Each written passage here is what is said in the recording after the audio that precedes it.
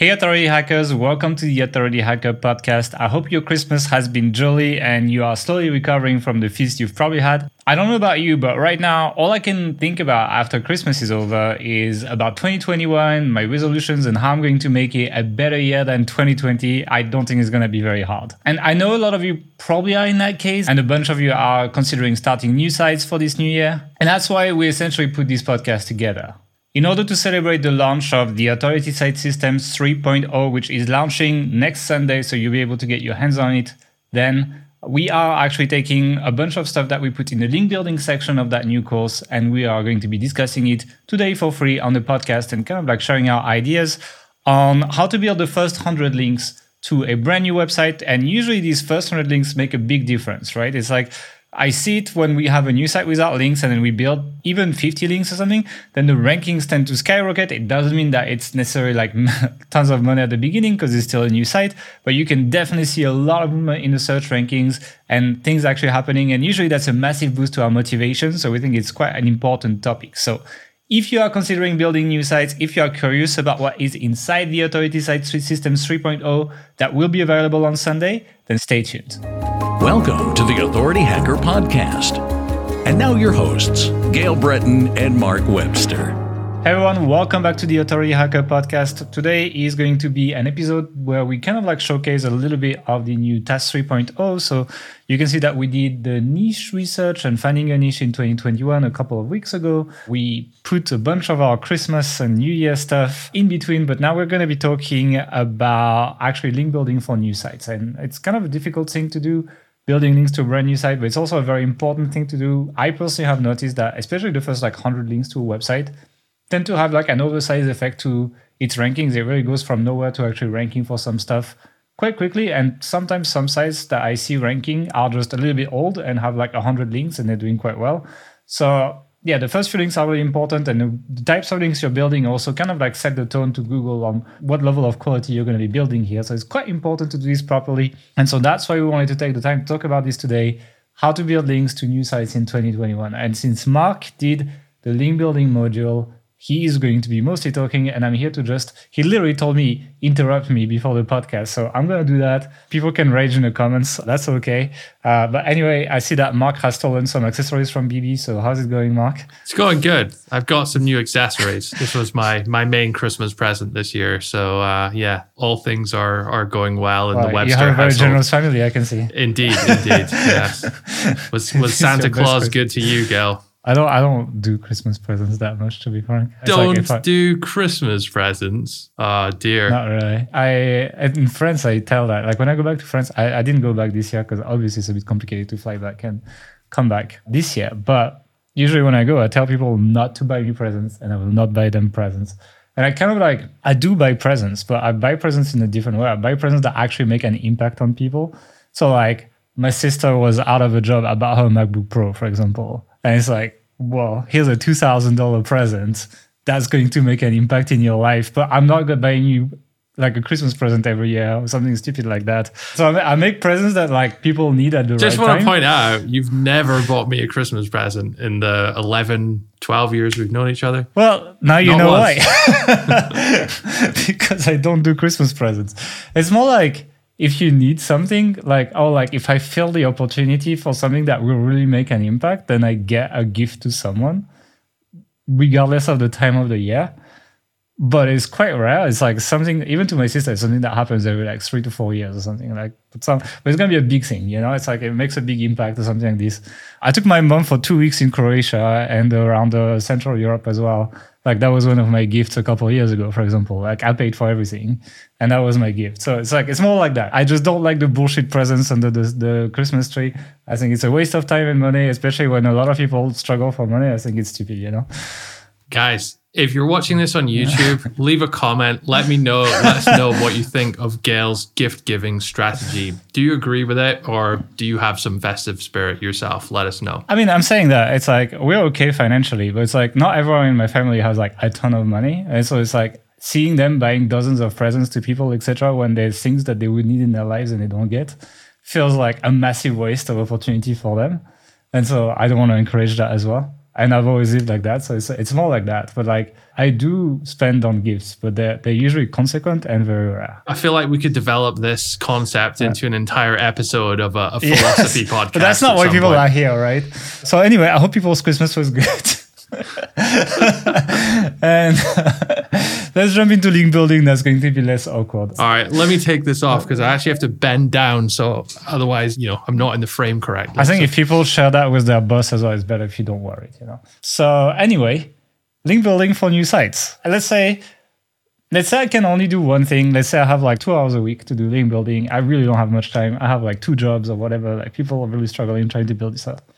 What's the best 80-20 thing I can do for link building? So 2 hours a week or 2 hours a day? What did you say, sorry? 2 hours a week.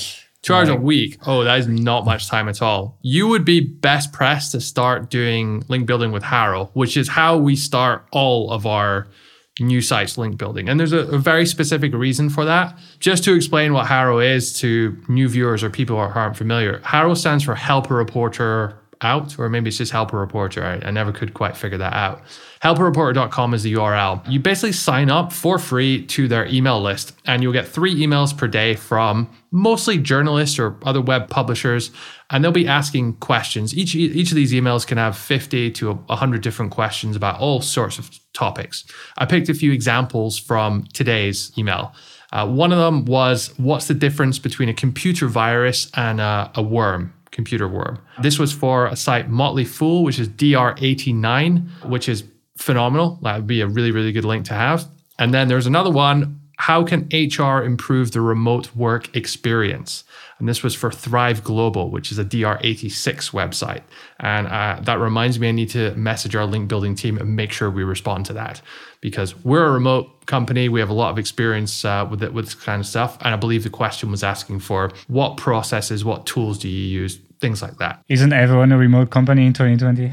Well, that's the thing. You can be as creative as you want in determining whether you're suitable to answer these questions. Sometimes they'll say, oh, I'm looking for a doctor to answer this question, which you obviously, or at least neither of us would be able to. But there's really a lot of general questions out there, which is looking for you, asking about general business experience. How to pick a business name is one that comes up quite a lot. Or have you had experience doing XYZ activity or traveling to this place? So what they're really looking for, because at the end of the day, a journalist can just go to Google and figure out what the difference is. They're not looking for the answer per se.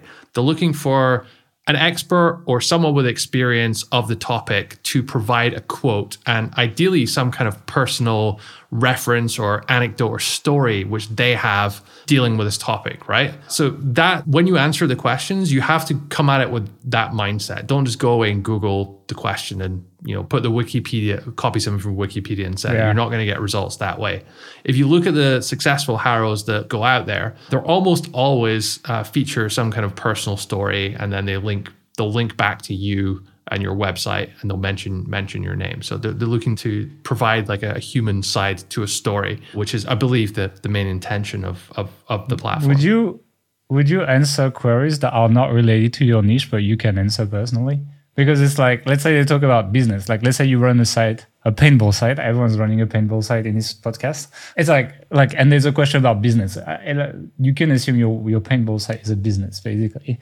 And so can you answer all business queries because of that? You can't answer all business queries, but you can certainly answer a lot of business queries. Yeah. So the way I classify it is you have a specialist topic about what your website's about, let's say paintball. And you definitely want to be answering all paintball questions. And if you go one level up, maybe like, I don't know, outdoor activities, something, you could maybe answer a good percentage of those as well. You probably wouldn't want to be answering, I don't know, a tennis question or a parenting question in that case, unless it was about your kids playing paintball. But because those are different specialist topics, but there are generalist topics, which would be things like business, potentially like some health stuff or psychology-based stuff that comes up quite a lot, like how to stay motivated, how to start a business. Travel comes up a lot. There are even some finance ones, personal finance ones that comes up a lot. I don't know. I have quite a strong interest in personal finance. Personal finance, and I have money, so I can answer, Don't have a personal finance website or anything. So would you answer a personal finance question for your paintball site? Potentially, yes. And we've done this many times where we've actually gotten links in these HARO responses, which are on a finance type topic, just because of this exact situation. So 100%, yeah, you would do it.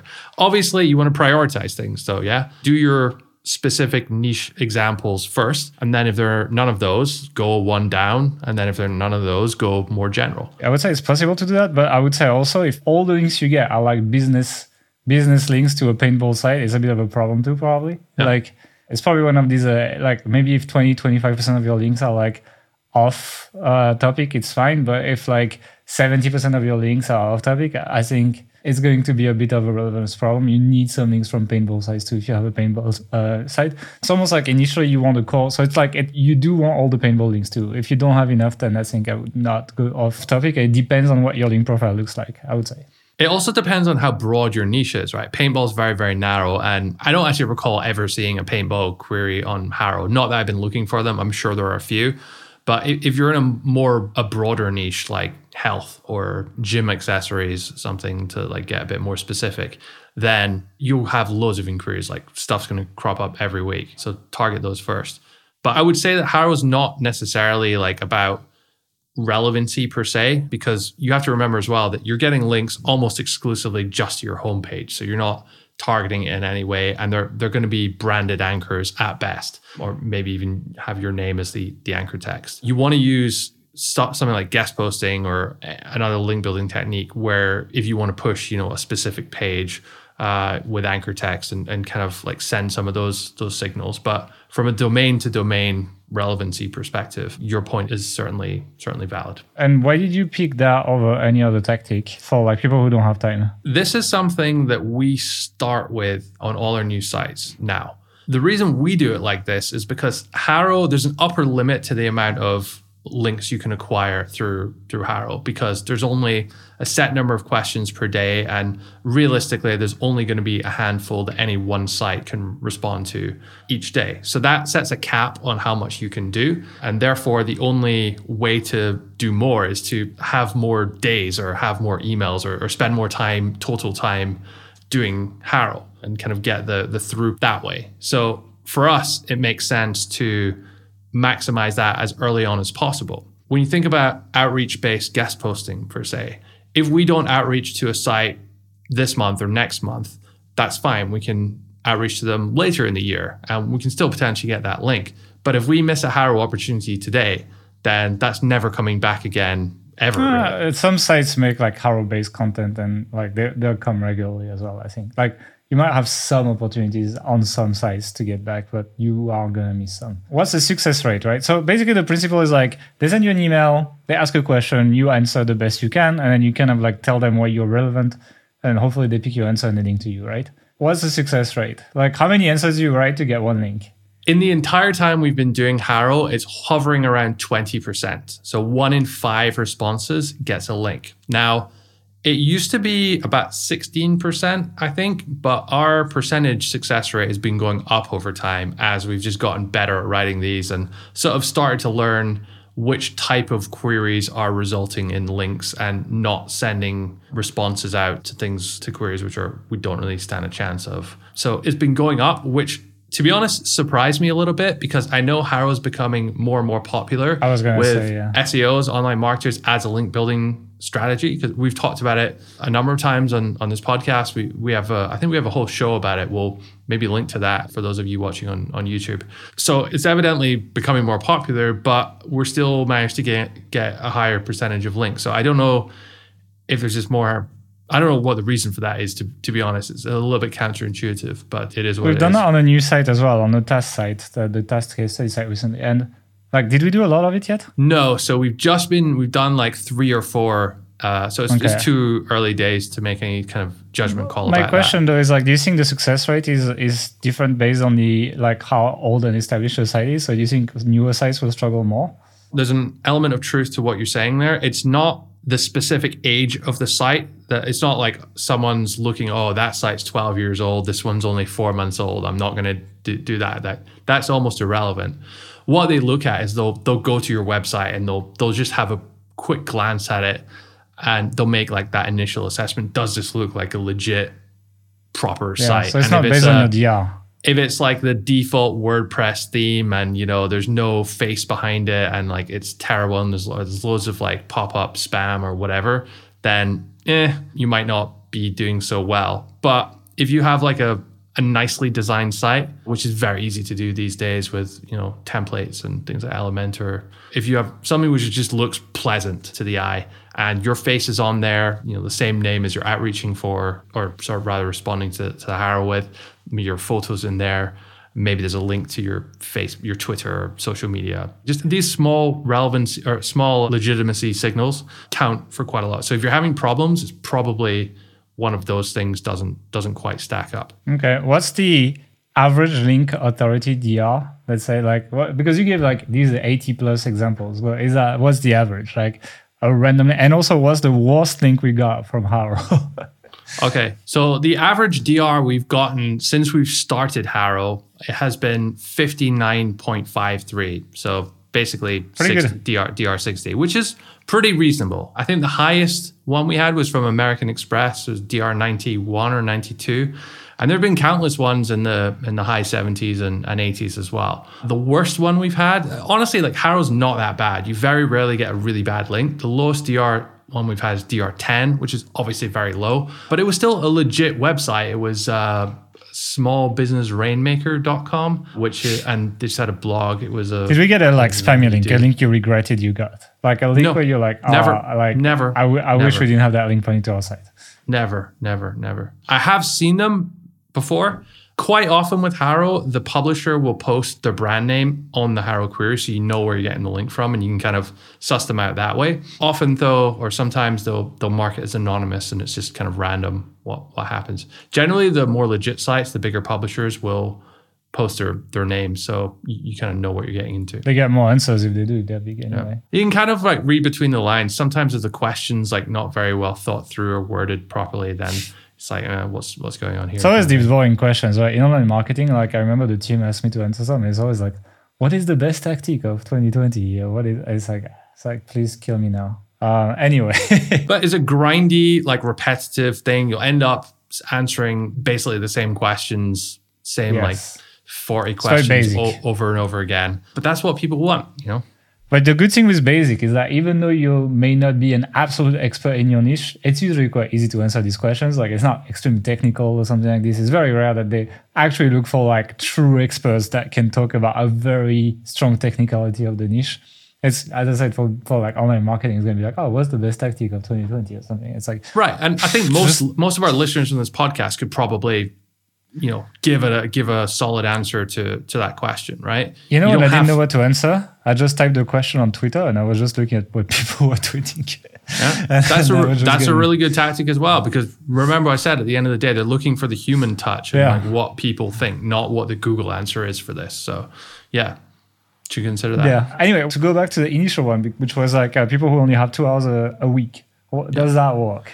So we spend on average about 20 to 25 minutes doing each Haro response. So you could realistically do one a day, Monday to Friday, and spend 2 hours of your time. And that's 5 a week.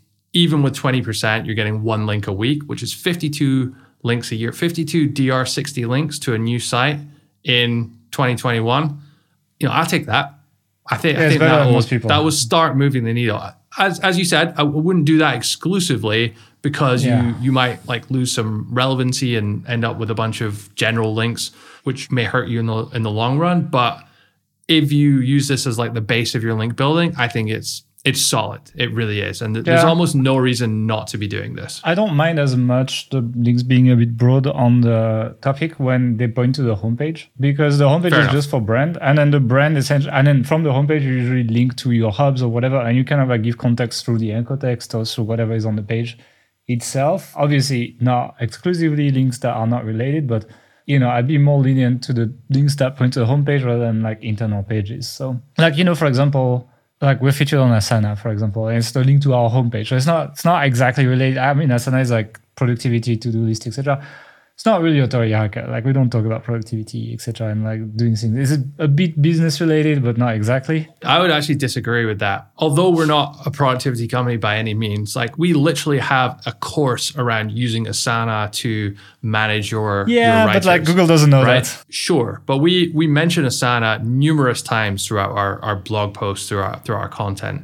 We mention it on this podcast, once a month or something. Yeah, just because we use it a lot, and it's a good tool that it's a lot of online marketers use. So it's okay. It's like it's a 50% relevancy, let's say. Like it's not the most relevant, like, a link from Ahrefs is more relevant. And we have a lot of those, right? We answer a lot of questions about that's remote what I'm saying, work. but I don't mind. We answer a lot of questions on Harrow about customer support and customer service, because we've spent ages building really good systems for that, and we actually have some experience on it. So yeah, it's again, it's like it's not black and white anyway. It's like a degree of relevancy, right? You probably a percentage number on each link is kind of like my favorite way of grading them. Anyway, anything else to say on Harrow? No. Okay, so much suspense for such a flat ending. But anyway, let's talk about the next tactic. Like, okay, let's say you did you 2 hours a week of Harrow. And I don't know, like you had a client and he just dropped off and he decided he doesn't need your services anymore or whatever, and you get another 4 hours a week extra. What do you do? So almost exclusively, the second thing I would start looking at would be guest posting. And when we say the word guest posting, it's such a broad topic, and there's so many ways to do this that we really need to like get into the detail about what we mean, because some pretty vocal people have said that it sucks.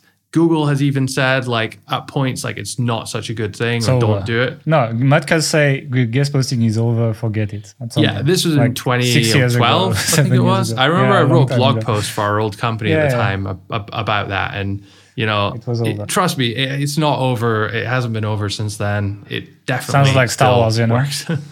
Yeah. Okay, so I want to break this down. I'll try and be quick about it.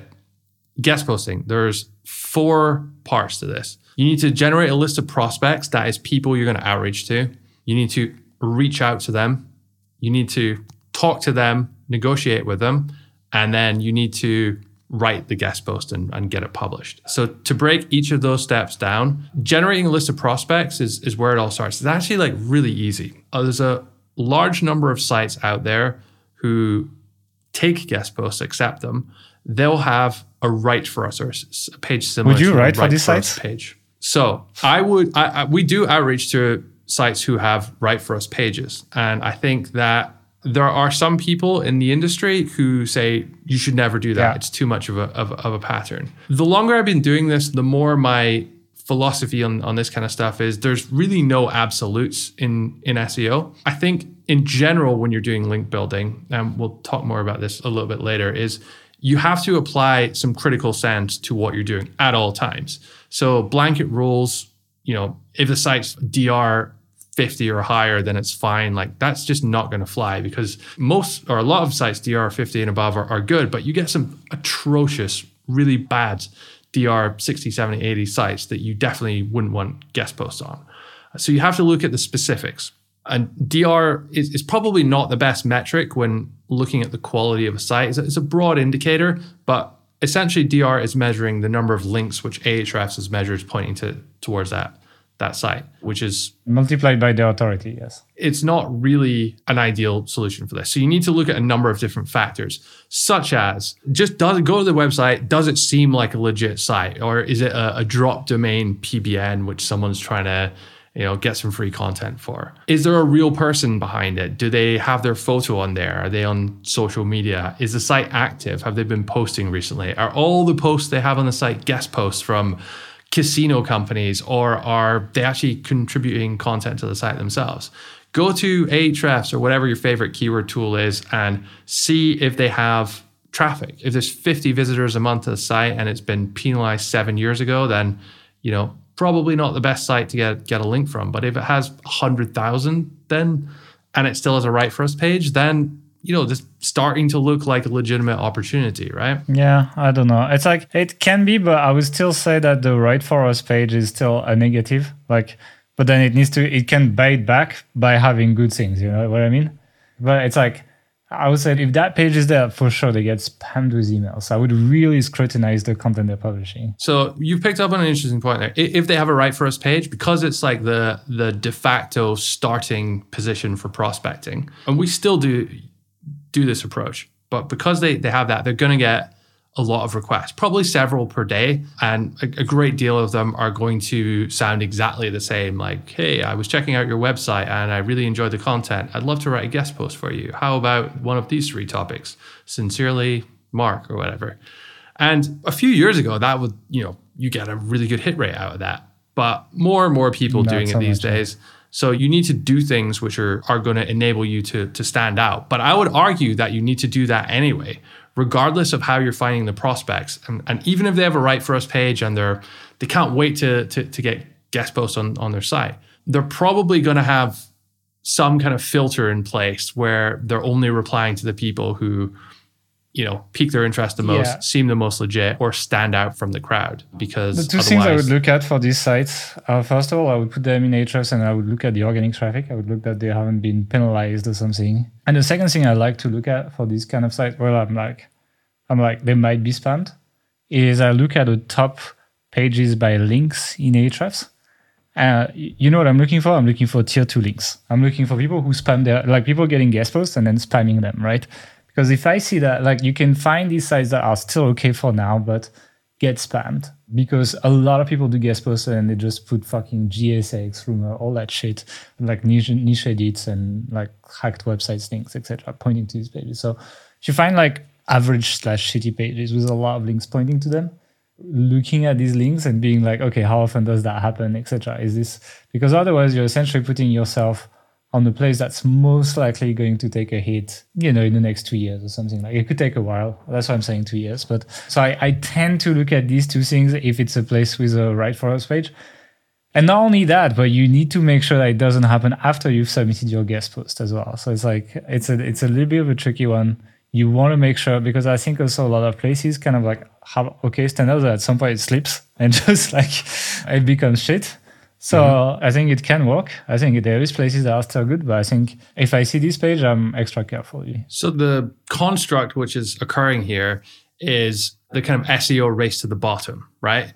If SEOs are aware of a place which is very easy to get links, to get good links, then very quickly all SEOs will be aware of that and they'll overuse it and it will become not a good place to get links on. So all that the Right For Us page is doing is that it's potentially highlighting that it's a big flag, say, hey, come write a guest post here. And it's making it more aware to SEOs that. So the chance of that site being further along that race to the bottom process is higher.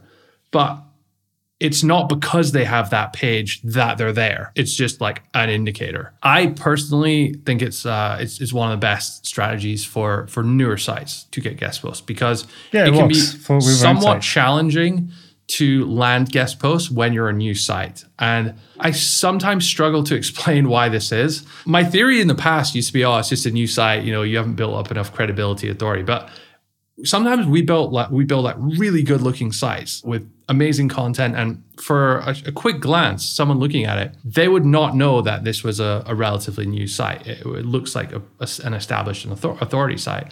But even then, for those businesses, in the early days, it's challenging. It's difficult to get your first few guest posts, even your first 50 or so guest posts. And then you just sort of hit this point when I genuinely don't know what happens. It just starts becoming really easy as your site kind of gains more authority and grows. I don't think everyone's looking at your Ahrefs traffic and DR. Maybe a few of them are, but there's no way everybody's especially sites you're linking to. You don't care.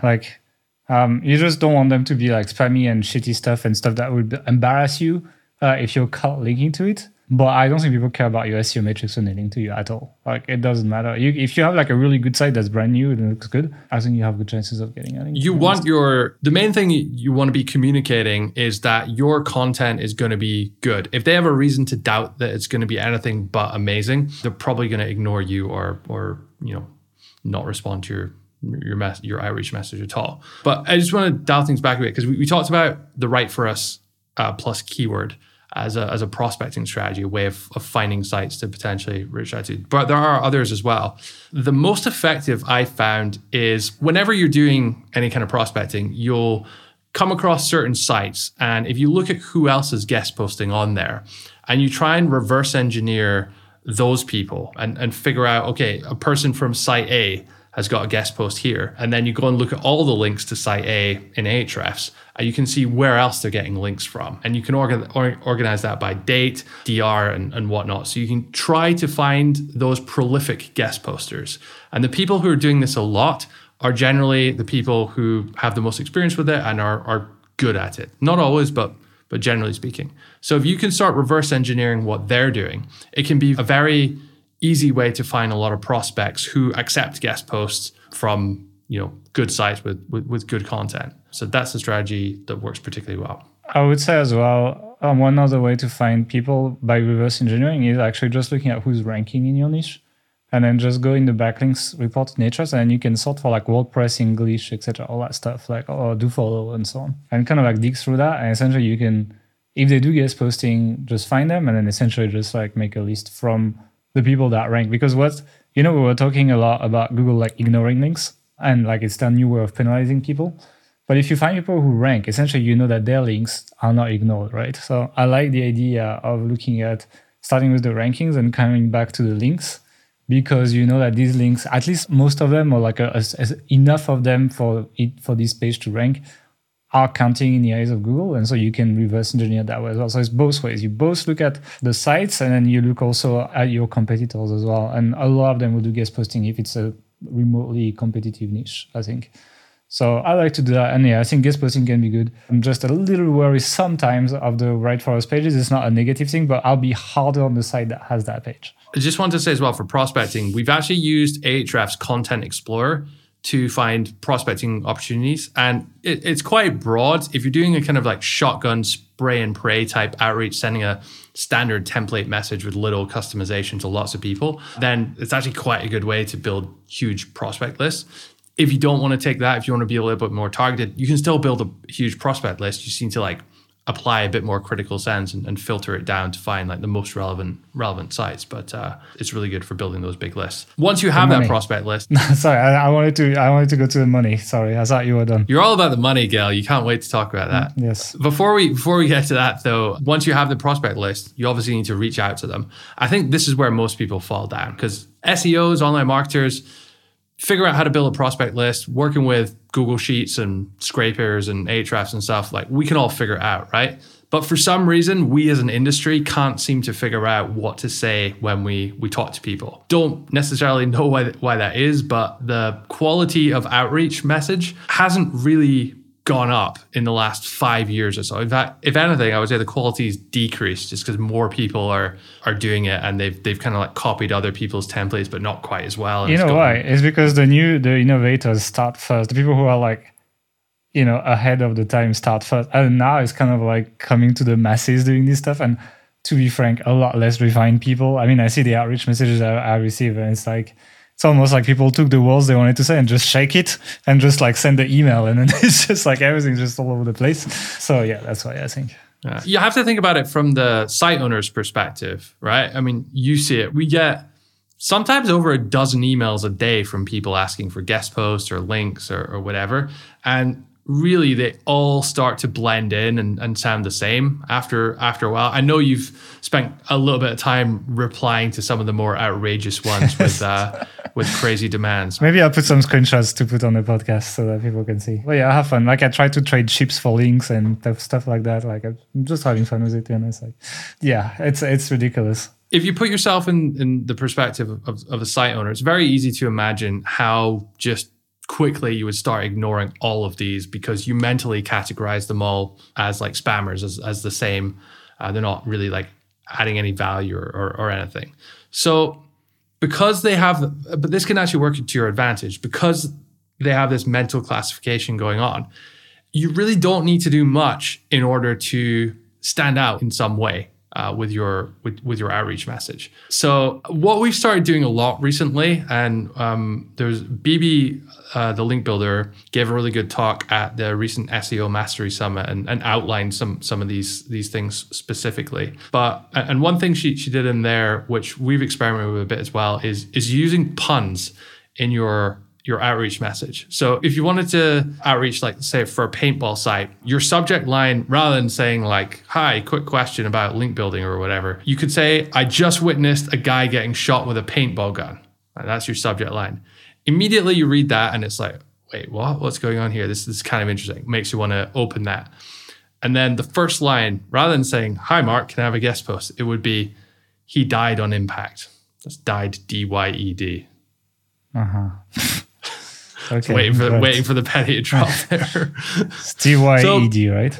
Yeah. So how many other people do you think are making that joke? Are outreaching with a dad joke like that? Probably not very many. And you would be amazed at the amount of people who will respond favorably to this, going as far as to call out other people who are just being very bland and say, oh, you certainly stand out, or you gave me a chuckle on a Monday morning kind of thing. And there are many other ways to approach this, but that is an example of how to stand out. Is absolutely crucial if you want to get good links from you know what works really well as well is memes and images, because it's like, you know, you go through your email and it's like your archive, or delete or report as spam, for that matter. And it's all text, right? Pretty much all of it is text. But if you have like an image that's like bright color or something, it's going to stop you from scrolling or something. And you're going to check the image without reading the message. But the images work quite well, actually. So I would say I would include images. I wouldn't try to do some creepy personalized image or something. I don't think it matters that much. I saw there's a tool called Lemlist, which has a feature to do that. And I think Hunter is even trying to develop it. Like people seem to be crawling over this feature, but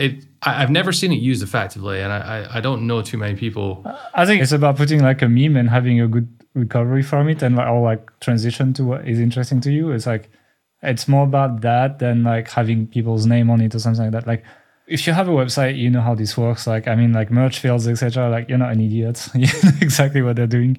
And I can spot these from a million miles away. So, for example, people, a lot of outreach to get on the podcast, right? But we very rarely do guests. It's usually us. Like, really, like 90% plus is us. And when people outreach and say like, oh, I like all the people you're interviewing and all the guests and they're so great, etc. I'm like, you don't listen to the podcast. You're full of shit. And you can tell really quickly. So, and I think most people feel that way for their site. They know what makes them special, and it's hard unless you're really involved. It's easy to misfire, and I think the loss of conversion rate from misfiring will easily make up for the increase in conversion rate from the stuff that actually hits. So it's not a huge fan of mega personalization. I'd rather something funny that you tell everyone, to be honest. One strategy, particularly for new sites, which I think is really important when you're doing guest posting, is do whatever you can to have at least one very good, very high quality guest post, like very well written article that looks beautiful on a nicely designed site, preferably like higher DR. And I know it's like, well, you have to get, it's kind of like you have to get links in order to be able to get more links. So how do I get the first one? But if you have to beg, steal, borrow, talk to someone you know, like harass them on social media, don't actually harass them, but like really get to know them, in the site owner in some way. And so you're not like a total stranger coming in with this request, and just get this guest post. It's a goal that we set every time we have a new site that we do a link building campaign for. As one of the earliest goals is get this one like North Star guest post, because when we're outreaching, we can send this as an example, like, hey, this is the kind of stuff we've done. And if they look at it, they're again going to take an initial snapshot, quick impressions. They like, oh, is this a good site? Does this look legit? How's the content? Scroll through it like very quickly. Maybe they're probably not going to read it all, but that's not the point. Having this guest post will add a lot of credibility to you. And what I said earlier about them being most concerned about you not being able to write good content, if you have this, it kind of alleviates that in some way. So I think also telling them like, look, it's like, I'm not just going to write like 500 words, etc. Let's build an actual SEO page for your site, etc. Like, let me target a good keyword for you. I actually looked at your site. You could target this keyword. I think it's realistic for you to rank for it. I'm going to optimize this answer for SEO, whatever you have. Like if you have phrase from AppSumo or something, I'm going to do all these things for you. And the thing is like, what's really powerful with this is like if you, instead of doing a guest post, you build an SEO page for people trying to literally rank them for a keyword, you can convince them to add internal links to that page so that it ranks, right? But what it does is it juices up your links too, right? So it's like you can kind of kill two birds in one stone as well. Going to people, be like, you know what I do is I do SEO, like I follow these fucking authority hacker guys, etc. And or whoever, Brandon, whoever you want, Neil Patel, I need to, whoever you want, but like this is what I do. And I'm going to do that for you for free. What I get out of it is a link. It doesn't cost you anything. It helps my site rank for this other keyword, which we're not competing against you. And I want to rank you for that keyword. All you have to do is maybe point some links to that page. And it's going to hopefully rank for that keyword. I don't think that would be a good outreach message. So the way I segment things psychologically is there's a get your foot in the door type email. And if you go in like it's not like your initial outreach. It's more like if you go in if you go in explaining that this is everything you're going to do in your initial outreach, people will just be like, well, you know, they're like, what's the catch? You got to warm them up a little bit before you give the detailed explanation. I agree. I would go through that, but like after that, then it's kind of like upgrading your guest post, because if you're like, well, if you're going to rank that page, it'd be great if you had an internal link from this page and this page and this page, and then when you can get an external link point to this page, etc. You know, we don't have a process for that at the moment, but I now have it in my head that that's something we need to do, is to go back over all of our links that we've gotten before. If we can find some way to check how they're ranking for the main keyword, and then suggest internal link opportunities for them as a way, hey, did you know you're number 4? If you add some more internal links, how about this from here, here, and here? You might get to number 1 or onto page 1. Not only that, you can do that. You can say, what I will do is add these 5 internal links. And what I'll do is like next time I get a guest post, I'll actually link to that guest post as well with the right anchor text, so that I can actually like help you rank as well. So you get some external links, some internal links, and you have a chance to rank, right? And it's like you're adjusting your link again. Essentially, you do tier 2 link building to your own link, but at the same time, like, you know what I mean? Like you're doing SEO for many sites and you build that kind of net, etc. And if you do that with multiple people, you can even say like, look, I actually have my friend over there. He can link to your page if you're going to rank up for that keyword, and you link to this page for him and he ranks for that keyword. And both these pages have your link or whatever. So there's a lot of like, kind of like network effect you can do through that. It's more like as the second email. It's more once they've accepted, and then you're like, okay, let's make a plan. Let's make something cool. Especially for the big ones, I think it would work quite well. Like when we started Authority Hacker, I was doing this kind of stuff, right? It's like I did the pop-up on Entrepreneur on Fire, for example, talking to him, etc., to help him, and he doubled his leads in like 3 days or something. So I used to do literally free work for links, and that worked quite well for me. But money. Money. I want to talk about money because people ask about money. When we started doing link building for authority sites in like 2013, we'd done link building before as our agency, but when we started doing it for authority sites, at least the white hat stuff, very few sites were asking for money, or those that were, you could almost like negotiate around it by saying, I'm going to give you really good content. But it's like, as more people have come to realize the value of good links, and as more people have started doing outreach, then sites have obviously become aware that they can, there's some value in linking out, and sites are willing to pay for that. You have a lot of agencies, especially these days, who have, budgets for each client's link building, and whether they spend the money on the content or the people doing outreach, or just paying a site $50 for a link, it doesn't really make too much difference to them. So that's become a thing. Also, there's been very little in the way of, or almost nothing in the way of penalties towards sites buying links or sites selling links. It's at such a colossal scale that if Google penalized every site buying and selling links, I don't think there would be much of an internet left. I mean, there'd still be a lot of bigger sites out there because they're obviously not doing this, but it would cut out like a big chunk of the middle, I think. Yeah, I think that we live in a world where now paid links are just normalized a lot more than they were before because of Google's lack of action. Like you go on Facebook groups, like not really many people are posting about links and I got penalized. Even buying shitty services, etc. I'm very surprised, right? It's like, you go on Black Hat World or stuff like that. People still sell fucking crazy link wheels and stuff like that. It's like, and first of all, it can work because we showed that in the link building examples, but Google doesn't seem to be hitting that many people with that, or I'm missing all the messages. If you know about people that report these, I'd be quite curious, but what happened is slowly, because there's no repression, it's kind of like if nobody was checking the speed limit on the road, like eventually people realize and just like start going a little bit faster, a little bit faster, a little bit faster.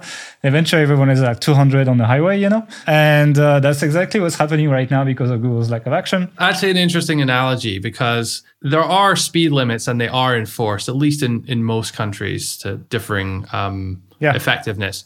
But every single person in the world speeds at some point. The speed limits are not necessarily limits per se either, because the police, as soon as if it's 70 miles an hour, they don't penalize you if you're doing 71 miles an hour. They have a kind of buffer 10%. In there, a bit of leeway in there. So you can kind of like push the boundaries a little bit and still be okay. I don't know how we got onto talking about speed, but yeah, or how that applies to link building. I like how you just took it and you just don't know what's going. Yes, I agree. It's kind of like it's guidelines, but I think Google is a little bit like that too, in the sense that like it's like there's these ways where they will accept a paid link if it's or like incentivized links, etc. I mean, like come on, like YouTubers receive products to review and things like that, and like eventually they post a review on their site. There's a link. It's kind of incentivized. It's again, but like Google's really not probably even gonna publicly go against that. So there's a little bit of that here, but essentially, like now we're several years in, right? Where literally very few people have been caught, and everyone's just going at 200 on the highway. And I'm telling you, as someone should who we go faster then, Gail? Should we join them? Well, I'll tell you when I get my driving license, but I failed last time, so maybe you're not the best person to ask about this, actually. Exactly, maybe it's the wrong analogy. But anyway, lots of people are paying for links now, even people who have legit sites.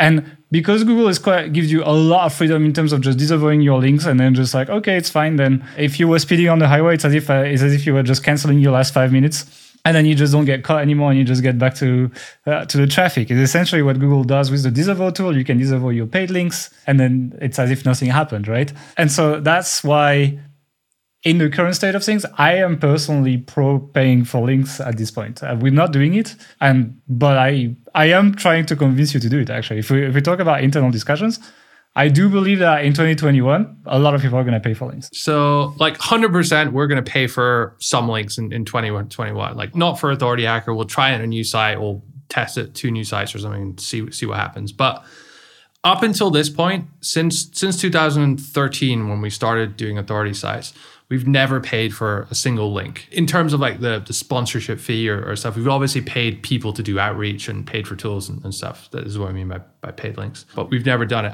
And I think we've proven that you can certainly grow some very large authority sites without doing it. I'd also say that once you get to a certain threshold, your DR 60, 70, unless you're in like a super competitive affiliate niche like credit cards or something, and even then, you still pay, yeah. I would question the effectiveness of this kind of link building in general past a certain point. So for like authorityhacker.com, for example, I still don't think we would ever to a given page we should do it. Yeah, it's like we have pages that would rank much higher if we did like 20 guest posts to it, and like we just paid for the best sites we can do, regardless of whether we pay or not. We just get 20 links to it with the exact match and content. I mean, Adam Froy I don't know if he pays or not. I have no data about it, but that's basically what he does, and he's fucking killing it, I think the Adam Enfroy approach is more doing that trading, kind of link building cabal thing, right?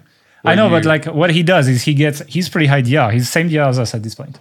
And he releases a new page and it's 20 to 30 guest posts. A year and a half ago or something, which is crazy. So yeah, but like, he's not going to be like, oh, I'm good. I'm high enough DR. I don't need to do this. He creates a new page and he goes and he gets like 30 to 50 links to it with the exact match and context he wants, and he ranks for it, So I think I disagree with you on the like, you're high DR enough. You don't need to do that. This is good enough for like low level, easy keywords, but like, anything that's actually worth money, like no, you need to do that regardless of your DR. You think NerdWallet is not building links? I think it depends on the sort of like competitiveness of the keywords you're targeting. Yeah. I use the example of like a credit card affiliate site. Like there's dozens or hundreds of very strong, very rich affiliate sites like competing over a few very valuable keywords, like when every little thing you can do kind of counts.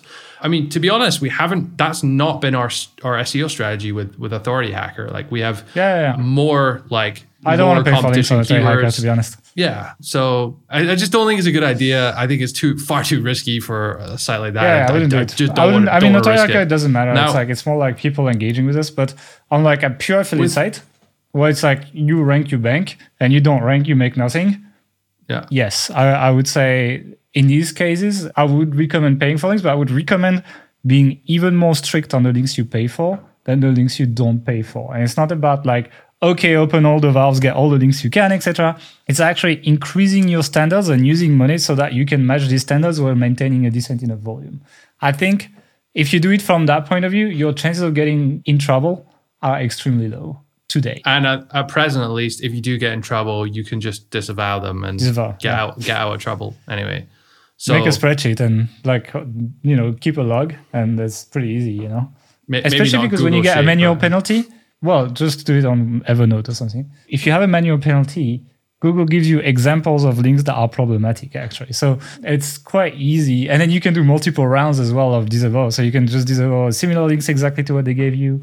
And then you can kind of expand a bit, etc. And it's kind of a guesswork. But, it's like the sites that several years ago got penalized, because I literally can't think of very, very recent big ones that got penalized that did that. And they still ranked after the disavow, after all of that, much higher than they would have if they never paid for links, And they made a ton of money at the time they were ranking the first time off of them as well. So. Yeah, so I would prefer a world where people don't pay for links, but Google has created a world with no repression, where essentially paying for links is becoming one of the most viable solution, but it does mean you have to pay for all your links as well. Yeah, you do have to be careful that you're applying good critical sense and checking that these sites are legit.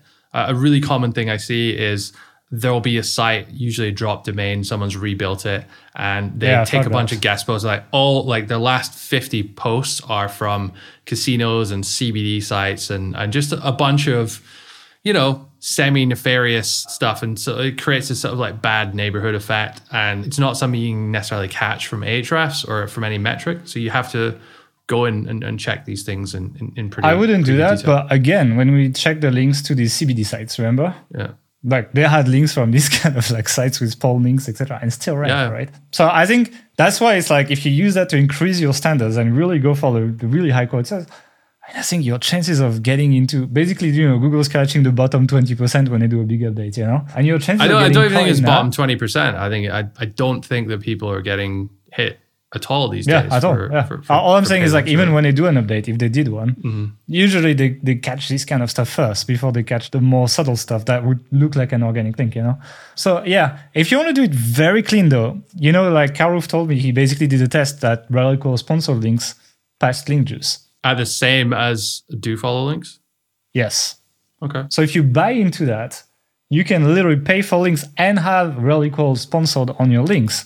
Hope for a ranking increase. Obviously, it gives the power to Google to tune this down whenever they want because you're flagging the link, right? But if you want to stay above board, because Google said you can incentivize sponsored links, right? If you flag it, you're allowed. And if you believe that it actually increases your rankings, according to Karuf, which has a pretty good track record of trying things, then you can essentially white hat buy links, So if you want to be let's say you're a really a corporate entity that really just wants zero risks with your SEO, etc. I would do that. I would buy Reliqual sponsored links. I would ask people to add the tag on my links. I am following 100% Google's guidelines, and I'm hoping that it actually helps my rankings, So to sum this up, we're going to buy links next year on at least one new site that we're going to be starting in 2021. So we will report back a little bit on some of those numbers. One question that comes up a lot, and I had Jason Malone on the podcast about a year and a half ago, and he and his agency buys quite a lot of links. So he went into some detail about the negotiation of that. And generally speaking, my understanding is that they'll quote you a price and they usually just pluck it from the air and you can knock it down 75, 80% before you settle on something. So it seems to be quite negotiable, but we don't really have any data on that ourselves. And when we do, we'll try and share a little bit more. Sounds like a cheap Chinese market, when you go and buy stuff and they quote you the tourist price and you bargain down. Well, I think that a lot of site owners don't really know the value of these things, and the value is different to each individual site. So there's no benefit if they put it too low. If they say it's too high, then you'll always negotiate them down. But there might be an agency that's $400, no problem, we'll pay for that once every so often. So I'm looking forward to try that on links to page, that one page for that one keyword, getting some exact match and context, etc., which you struggle to get organically. I think it's going to make a big difference, actually. Let's see what happens. I'm going to try Rollicall sponsor links as well. Like, I'm curious about this. I think this is especially true in the early days. Like, it's going to balance out that generic, less relevant, less targeted Haro link juice with something which is like super, super focused in that way. So let's wrap up guest posting. Anything else on guest posting? Yeah, I want to talk about link exchanges as well, because that's been something we've done, I wouldn't say a lot, but like from time to time it comes up. And it's actually okay to do these. I think in the Google guidelines, it says that like excessive guest posting with keyword-rich anchor text is not okay, which implies that as long as it's not excessive and it's not like too keyword-rich anchor text, then you're fine. So if someone suggests that, then don't immediately say no to it. I would strongly consider it from time to time. Obviously, don't make this your only tactic and don't like scale the shit out of it, but yeah, it's something you can. If you do it consider. A little bit same, like if you're doing this for a new site, it's unlikely that they're going to want to do it. But if this is not your only site, you can do like a three-way thing. So they link to your site and you link to them from another site. A little bit cleaner and just a way of you doing it if you have another site which has higher DR. These things happen naturally so much that it's really not a problem. You know, it's like imagine like Ahrefs linking to us, to link to SEMrush and SEMrush linking to Ahrefs, probably not, but like to link to MadDiggity and MadDiggity links to Ahrefs or something. Like that makes sense, you know. When it comes to actually creating the content for guest posts, I mentioned that there's a few times when you want to make it really, really good, and either in those cases write it yourself or have your own writer do it. But honestly, a lot of the times websites are just looking for 1,000-word list post, which is pretty competently written. And in those cases, we use Word Agents. It's a content production agency a lot for that kind of content. They're fast, they're reliable, they have pretty good topic experts, and the quality has been good for the last 6 years or something. So they're a pretty good solution for that if you guys want to check them out. I think they start from about 6 cents per word, depending on quantity and stuff. We don't get paid to say this. We just, that's the company we use. So if you guys want to check them out, you can do so. They're good for support content as well. If you need some quick support content for stuff, it's quite good as well. Okay, guest posting? Yeah, I think we spent about 45 minutes talking about guest posting, but that's what I'm saying. Anything else? You need to spend quite a lot of time on it when you first start to like figure out how you're doing prospecting, to craft your outreach messages. There'll be a bit of trial and error there as well. Once you get into the full sort of swing of things, it's very easy to, get a couple guest posts a week, spending an hour a day or so doing outreach. Like very, very easy. And the more attention you spend on it, the more exponentially it can kind of scale, because you get big efficiencies in your prospecting, in your outreach. You start outsourcing content, that saves a lot of time as well. So it's a really good link building strategy. Even if Matt Cutts said 7 years ago that it's not and it's dead and stop doing it, I wouldn't stop doing it.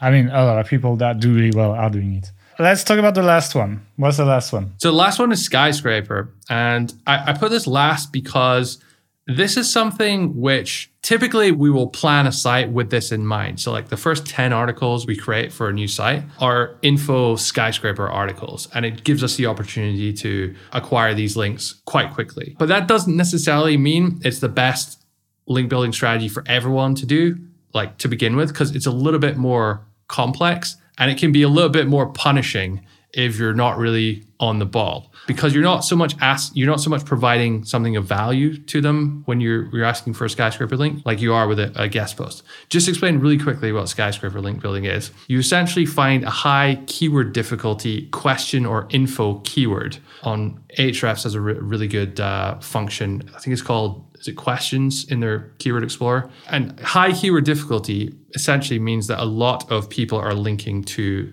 the page's ranking on page 1 of the SERP. Keyword difficulty in Ahrefs is only that, actually. It's only based on links to page. Yeah, links to the top 10 of the keyword, I believe. So because you typically, that would mean if it's high, it would be a difficult keyword and you wouldn't necessarily target it for your new site. But if you don't care about ranking for that keyword, you can still create that content. And then suddenly you have a lot of people who are linking to this type of content, and you just go through all these pages, put them in Ahrefs, get the people linking to them, and then that is your big prospect list. And the prospecting for this is very easy to scale very quickly to the point where you can start generating thousands of prospects quickly. You then need to reach out to them and say, hey, you link to here, can you link to me? as well. Obviously, you need to in be a better little way. bit more creative. I will receive that email at some point, Than that. And I will say that, like, when we started doing this 4 or 5 years ago, it was insane. We were getting like 7% of messages we were sending resulting in links with like no negotiation. I think the niche we were doing it in was just particularly good at it, and not so many people were doing it at the time. Nobody was doing skyscraper properly. Yeah. But a lot more people are doing it these days, and it just flat out doesn't work in some niches like finance and travel. I hear is pretty bad. Good job on the blueprints. Yeah. So, but as a process, it still works in some niches. I just wanted to establish that. I made a joke because people would take it and say it doesn't work anymore. It still works in some niches, but in some niches it's quite difficult. Yeah, and I mean, we still do. And this is why I put it last, because I think you'd be good to build up some more tactile experience in actually doing outreach, crafting templates, doing negotiation before you start sending skyscraper outreach, because you kind of have to be more on the top of your game for it to be effective. Yeah, I agree. It's, I mean, again, what's the percentage of people that now are asking for money? For skyscraper, it's actually even higher. I'd say it's like 60-70% of people ask for money these days. So if we were paying, we'd get a lot of links, right? Yes. And if you just want to find a lot of prospects, which you can quickly, spend $40, get a half decent link, then I think this is a great strategy. If you're brand new and you don't have the budget for that, then again, you might want to wait till your site starts to take off a little bit more. Maybe you make a few $100 a month and you can start paying for some of these expenses, because otherwise very quickly you can get out of pocket. You know why? Because it's low barrier to entry. Because Skyscraper doesn't even require to write content. And that was one of the power of this. It's like, not only could you mass outreach to people and get strong answer from people, but on top of that, you don't even have to expense any other resource than the fact that you're emailing people, which is very you have cheap. to write the skyscraper article, so the one that you're basing off of. But that's like, you're right. I mean, we've had cases where we've had more than 100 links to one article. Exactly. Whereas if we need to do that with guest posting, we'd have to write 100 articles. 100 guest posts. 100 times, not 100 times more work. It's probably like 25 times more work because we put more effort into a skyscraper post. But you get the picture. But the day I saw Mailshake, I was like, I know where this is going. And it's like, the resource cost is so low. And you can get 100 links to one given article. And it's like, and that's the thing, right? It's like, let's say you pay $20 per link. Let's imagine you were paying for that. Still cheaper than doing guest posting, right? Like by quite a lot, because then your marginal cost per link is much lower than creating a piece of content, especially if you're outsourcing. But that's why Skyscraper has taken off like crazy. That's why we receive dozens of emails per day of literally sending the stuff. In some niches, it hasn't been affected so much. And I think in most of the big affiliate niches, it's very, very saturated at this point, and it's very difficult. I would still do it, but I would say while you have first of all, Howro, you never need to pay. Guest post, you can definitely get a lot of guest posts without paying. Skyscraper, now it's basically your success rate has diminished massively if you don't pay. And if you pay, you have a chance, basically. So it's kind of like, you can see how money eats things up in link building. And basically, if it doesn't, it costs you somewhere, basically. That's why Howro is kind of like the lowest cost right now. And that's why I think this is the first one you recommend, because you don't need to write a full article. You just need to write an answer. And an answer is like 100 to 200 words, right? Which is much cheaper than writing like 1,000 words article or something. It is in that sense. And I know what you're saying about like you don't have to pay much money for it, but it's difficult it's difficult in a different way. It requires some kind of like strategic thought to your answers and your personality. With those other tactics, if you really want with Skyscraper, you can send like a standard template answer. You can have an average article that you get from Textbroker or something, and you can pay money and you can get links. There's not the same quality standards that you absolutely have to have with your Howro answer. So it's difficult to overcome that and you have to pay for it if you want to outsource it. So it's like that. You can see how it's like a resource management thing. It's either going to cost you time or money, basically, to get links. It's like, because they have a commercial value, they make money to websites that have them. Therefore, people are willing to pay for them. It's like pretty much any other business and how it works. And so you will pay with your time or you will pay with your money. If you have more time than money, then guest posting is probably your best guess, together with Howro and spending time on this. And if you have more money than time, it's probably going to be a mix of Skyscraper and guest posting adding money on top, basically. And you can mix all these strategies together in many ways. Like I've seen people who will literally just outreach to every single website they can find. They'll build like database of hundreds of thousands. I'm sure. Saying, hey, I want to buy a link from you. And a percentage of them will respond back with a price, and they'll start doing it. And you can do that. It's going to get at least some levels. I haven't tried it, so I wouldn't estimate it. But you can kind of mix the best bits of different strategies depending on like what you're comfortable doing or not doing, and figure it out that way. That's why I kind of like link building, because you can like dial up and dial down certain areas, and it's all about finding the right mix of different processes and strategies and stuff. So yeah, it's interesting. If you were paying for links, would you could pay more for a skyscraper or a guest post link? That's an interesting question as well, because you kind of have to factor in your cost of content. So do you then pay more for a skyscraper link because like the market equilibrium price is based on total cost of acquiring the link? Or if a website's accepting guest posts for $50, I would think they would probably also be up for just like adding a link to an existing article for $50. It's like, it's easier for them. They're still getting the money. So I don't know. Okay, there's one thing you forget is the authority of the pages that link to you. When you do that, you could literally find the highest authority page on the site, or like the mix of authority and relevance, like the best crossover on that site to your site. And so I actually believe skyscraper links are worth more provided they're like relevant and on pages that receive links. But there's some counter argument to that, which is that very often when you add links to existing pages, they take forever for Google to even realize that a link was added. And we see that, right? Like look at how long it takes to index the links we do from regular skyscraper without paying. It's the same thing essentially. And it's like, it feels like guest posts kind of like have more of a bump effect when you publish them versus skyscraper that like takes a longer time really to see, and it's kind of like blending in with everything you're doing with it. It's harder to see the effect. So I guess it depends. Do you need authority or do you need relevance? Because with a guest post, you can also write about a topic that's more relevant to what you want to rank. And I think that also has some power. And but like, so that works really well. Let's say if you have a high authority site already, let's say you are 50 plus and you have a new page that you want to rank, I would say maybe I would take a guest post that is about what I want to rank for. Whereas if my site is low DR, I would maybe pick a link on like a page that receives a lot of links so that it passes more authority to my site. So I get some domain level authority building mixed with links to page, There's a bit of both, but I think it's quite interesting. And depending on the conditions, I guess you might pay more, but I think you can get higher value probably from skyscraper links, but they will take longer to kick in. So anything else on skyscraper? Do you want to make this a 2-hour podcast or not? No, this has certainly been a long one. And thank you if you stayed to the end of the show on your Christmas holiday vacation, Christmas, New Year, whatever. We appreciate it. We hope you enjoyed our ramblings on link building. We did not steal Christmas this year, unlike Canada. Anyway, anything else? Any final words of wisdom? Anything else? Well, actually, yeah. I just want to wish all our viewers, our listeners, anyone who's followed us this year, a happy New Year, and I hope 2021 is a prosperous year for all your websites. Yeah, let's see how it goes. Definitely no gift for me though. Don't expect anything. This guy, anyway, honestly. Thanks for listening. We hope you got some value in terms of building links to your new sites. I think, there's some quite interesting stuff to talk about.